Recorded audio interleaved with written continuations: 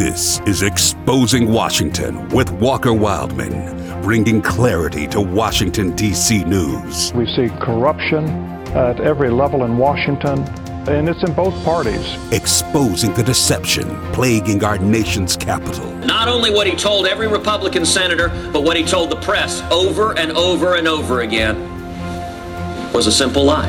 And helping Christians stay informed about government. Now, of course, this puts a bigger burden on voters to go figure out what's actually going on. Be sure to visit afr.net or wherever you get your podcast to hear past episodes.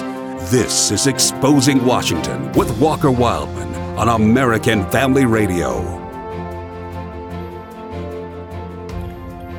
Welcome to Exposing Washington. My name is Walker Wildman. Glad to have you with us today. Happy Thanksgiving. This Thursday was Thanksgiving Day, so I hope you had a good time with your family and friends. And we're going to talk about various things going on in Washington, D.C. this week. Pretty busy news week, so we'll touch all of the major topics going on in Washington, D.C. Before I do that, I want to remind you of a few things. You can always catch the Exposing Washington podcast by going to our website, afr.net. You can go to our website, afr.net, and get the Exposing Washington podcast there.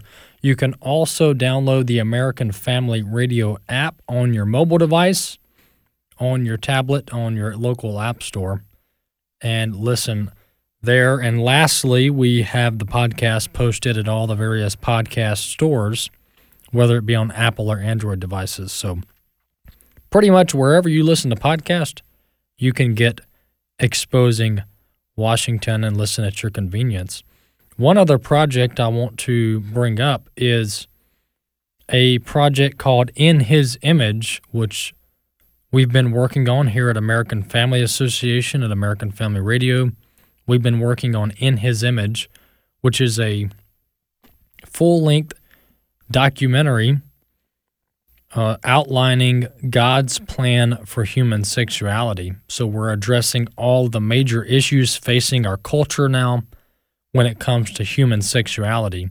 And not only are we addressing it and giving you what Scripture says about human sexuality, about God's creation, God's design, but we're also providing hope through God's transformative power. We are offering up,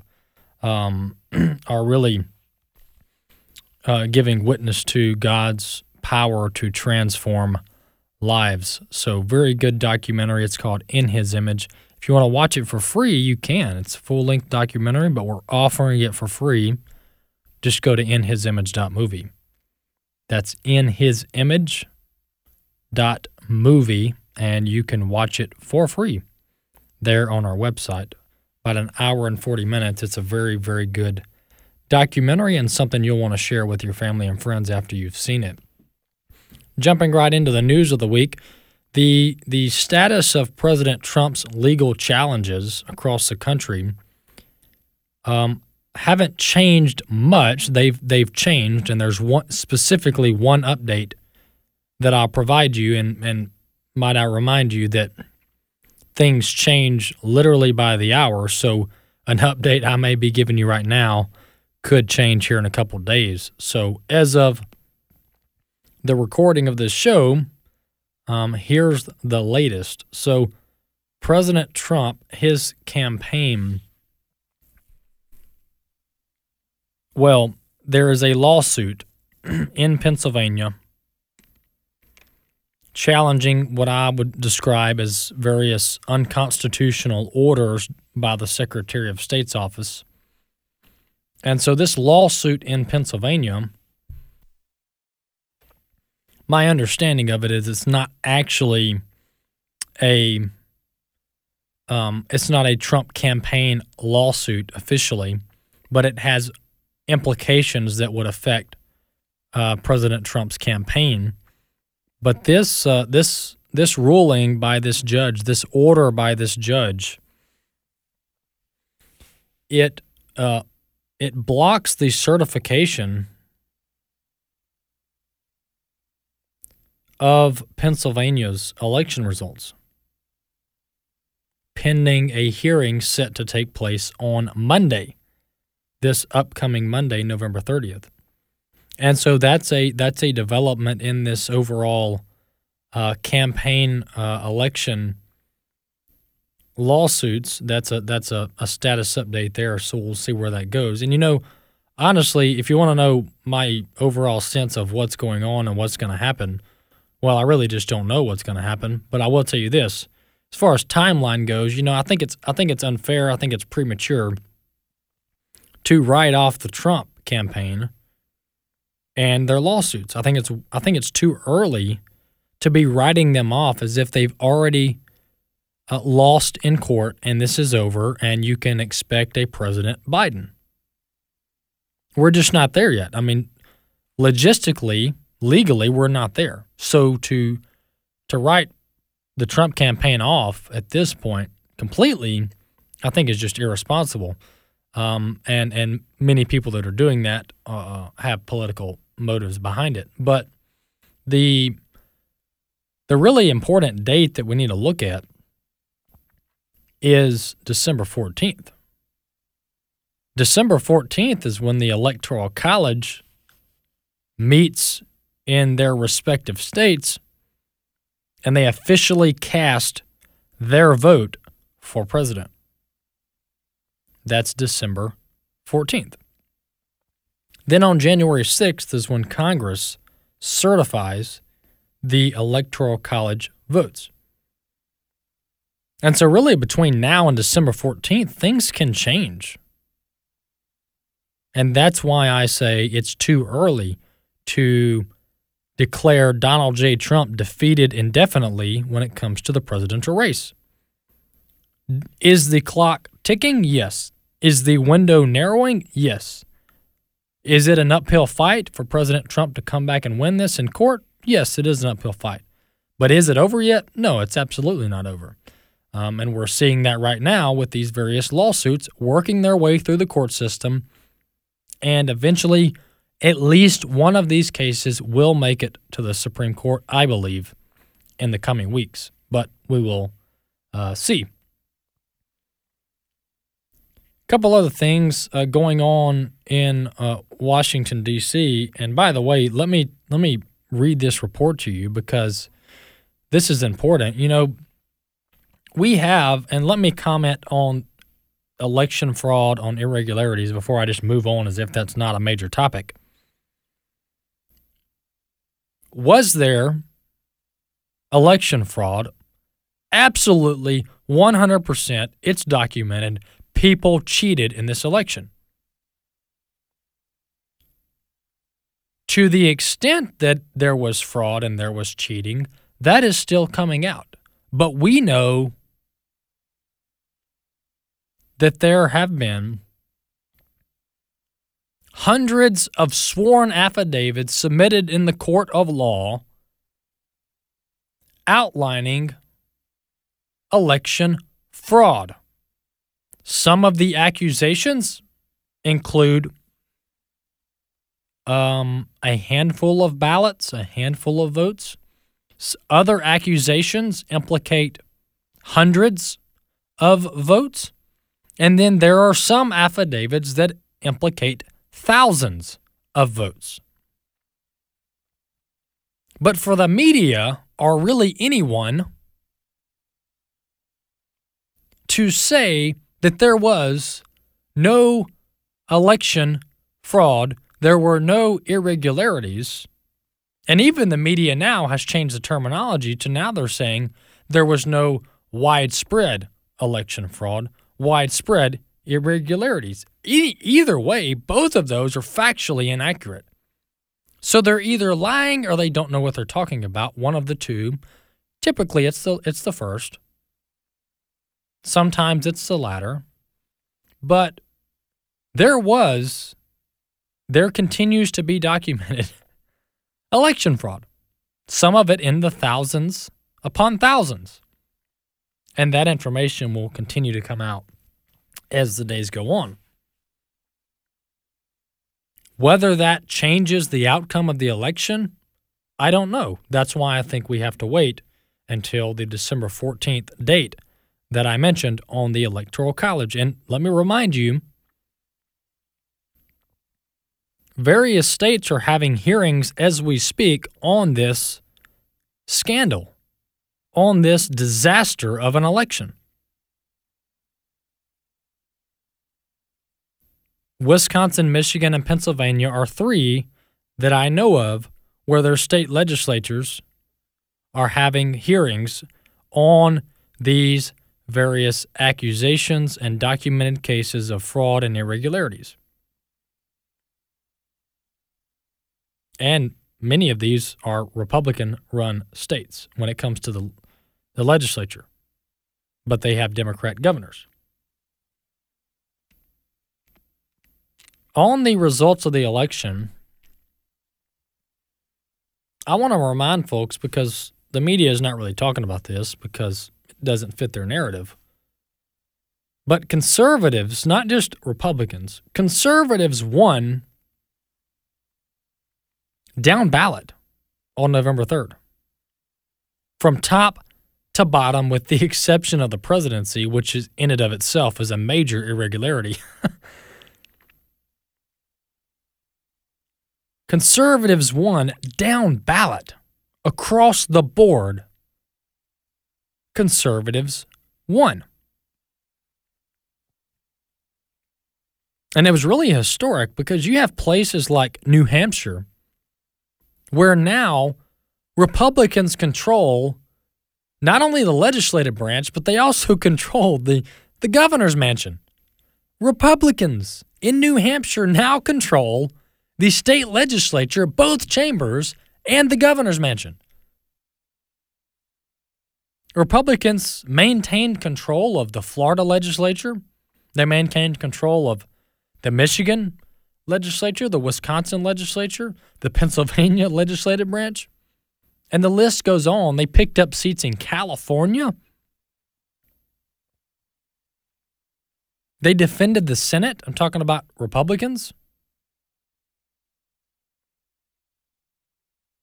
And so before we start being all gloomy and doomy about how President Trump lost and America's over as we know it, I would just urge caution using that kind of language because, yes, when it comes to Christian values and the conservative worldview, would a President Biden be a setback? Absolutely. I mean, the policies, and we'll talk about them, that a potential Biden administration will put forth, these policies are horrific. They're terrible for our country. They're terrible for life. They're terrible for liberty. They're terrible for economic prosperity.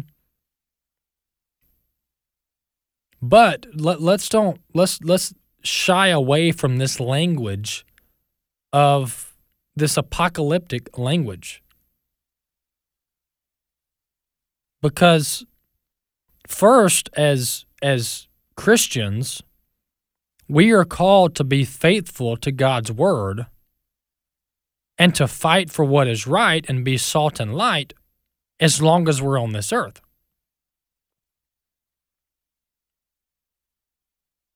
So I think you can have two different perspectives, or really one perspective that's diverse, in viewing the potential outcome of this election.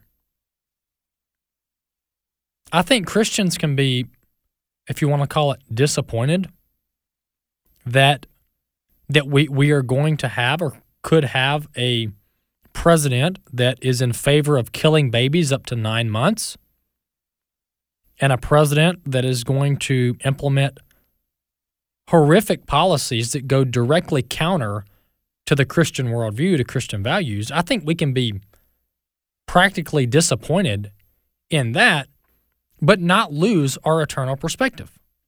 I don't think those two conflict.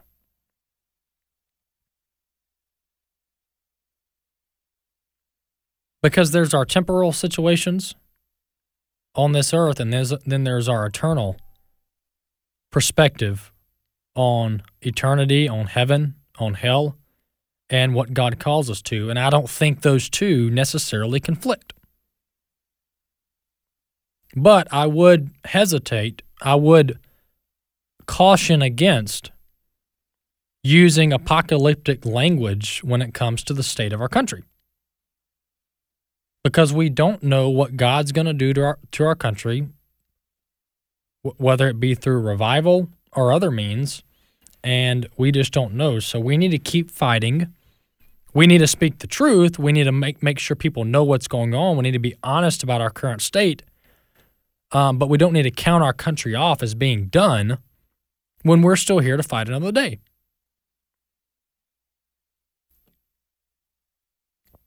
And we're seeing this go on in Georgia. Now I'm getting back to political speak, but there's been this talk about starting another party, about conservatives starting another political party. Because the Republican Party's not cutting it. There's too many moderates. They don't keep their word. They stab us in the back. I'm speaking as a conservative. There's too many rhinos, Republicans in name only. There's that sentiment out there, and I actually understand it, and sometimes I feel that way. But there are some out there, and not many, but some conservatives who have been pushing for a third party option, a conservative party, separate from the Republican Party. And it sounds noble. The case for that is strong until an opposing viewpoint enters, and then it becomes very weak. And I'm about to provide that opposing viewpoint. But before I do that, I want to play a clip. This is Dinesh D'Souza responding to such a proposition. What proposition am I talking about? The thought or the idea of starting a third party because some conservatives are dissatisfied with the Republican Party. Clip 2, let's listen. I do want to say two things. One, we should put aside any kind of foolish talk about starting a third party. I've been hearing some of this, and it's a very bad idea. American politics is fought in teams. We need to bring together the traditional Republicans and the patriots or the MAGA types. Both need each other. Temperamentally, the two groups are a little different. But they do have many shared values, and only together can they defeat the Democrats and the left. American politics has had more than one party. New parties have come into being, including in the 19th century, the Republican Party. But the Republican Party replaced the Whig Party. So unless you can think of a new party that would incorporate the Republican Party, this idea that we can have a Democratic Party, a Republican Party, say a MAGA party, we can never win that way. So drop that idea. Well, that's Dinesh D'Souza saying what I'm thinking here, and he's exactly right. Look, honestly, when you look at the Republican Party platform, which is very important, I mean, it's the basic doctrine of the Republican Party, it's very solid from a Christian perspective.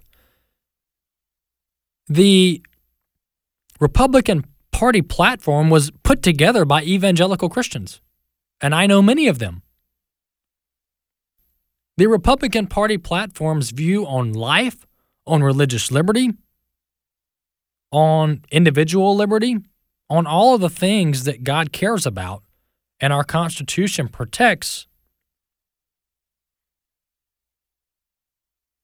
the Republican Party platform is rock solid. I actually don't virtually have zero complaints about it, and I'm a pretty critical guy.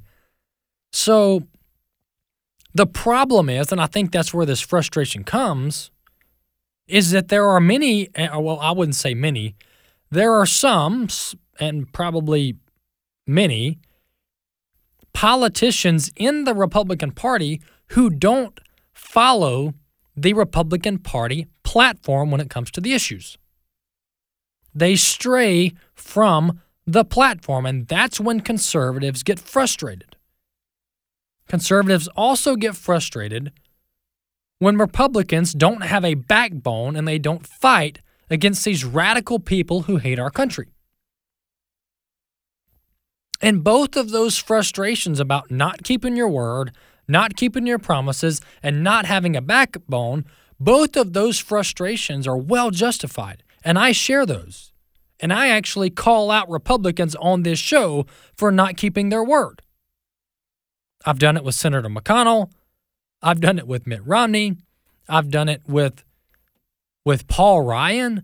I mean, I've done this with dozens of Republicans. And when they don't keep their word, when they don't follow the party platform, they should be called out on it. But thinking that conservatives are going to start another party and that everything's going to be dandy, that is a joke. That is naive. Because in every party, there are moderates. And if conservatives decided that they were going to start a third party, what happens when there's moderates in that party? Do we then start a fourth party and a fifth party and a sixth party? A similar analogy is about when people leave churches. When they leave congregations because they don't like the music, they don't like the pastor, they don't like the youth minister, they don't like how the pews are lined up or what kind of music is played. And I know I'm a Southern Baptist.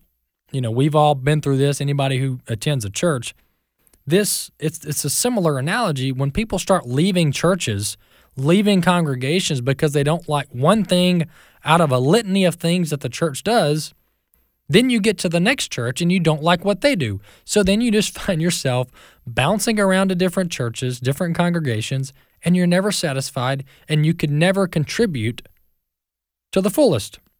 Same thing could be said about the Republican Party and conservatives. I think what conservatives need to do is make sure that we have conservatives running in the Republican Party. And so there are ways to address this frustration and issue without starting a third party, which is a ridiculous idea, and Dinesh D'Souza agrees with me. Moving on to a couple other things. Speaking of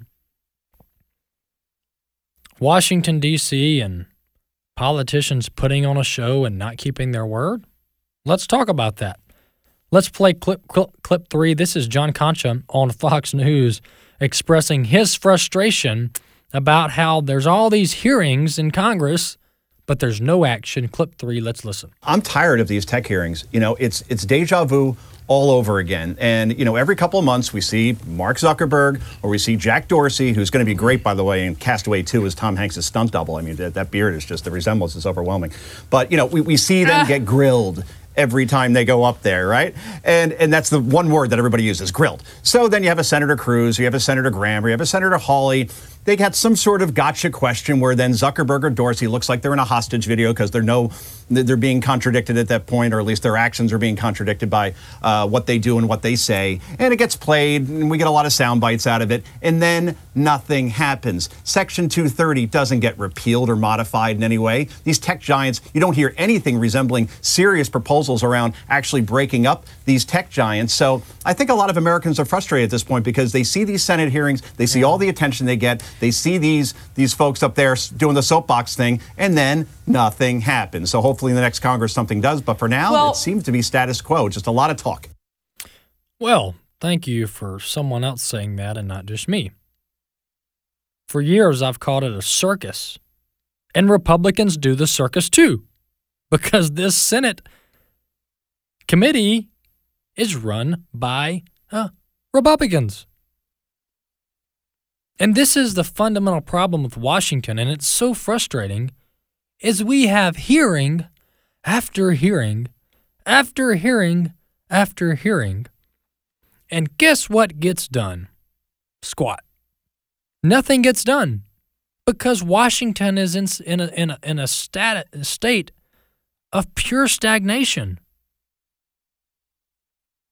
They are stagnant. They can't get anything done because they can't agree on anything. Or either they can't agree on anything or they don't want to get anything done. Some would say the latter.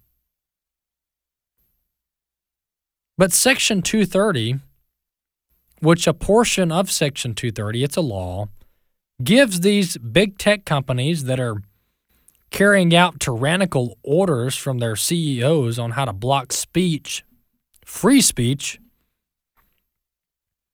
they are given this immunity in the law to where you can't hold them accountable at all, and it's utterly ridiculous.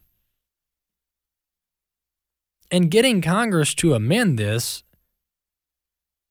has been like pulling teeth, except worse. And I agree with Joe Concha. I'm tired of the hearings, and I want to see action. And if it's the Democrats holding things up, then let's call the Democrats out for days and weeks on end.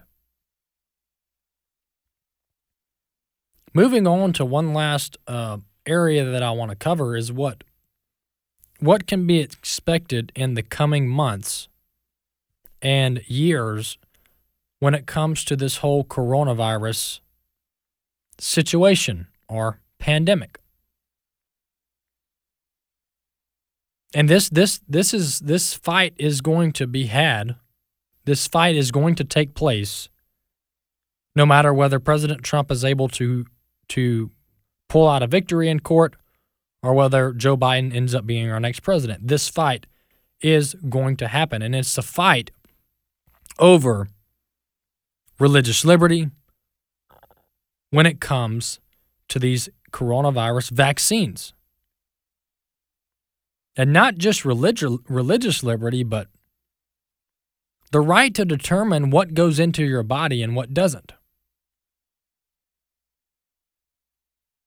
Because I'm already reading the stories where private companies, where governments are going to require everyone to get a COVID vaccine. And when I say everyone, I'm talking about to do different things, to participate in public schooling, to fly on an airline, to do these various things. They're saying you're going to have to get this coronavirus vaccine. Otherwise, you can't be a part of society. So we need to get ready for this fight. We need to understand how we're going to defend our liberty, because it's coming. One way or another, that fight is coming. Exposing Washington, American Family Radio. Hope you had a great Thanksgiving, and we'll see you next week.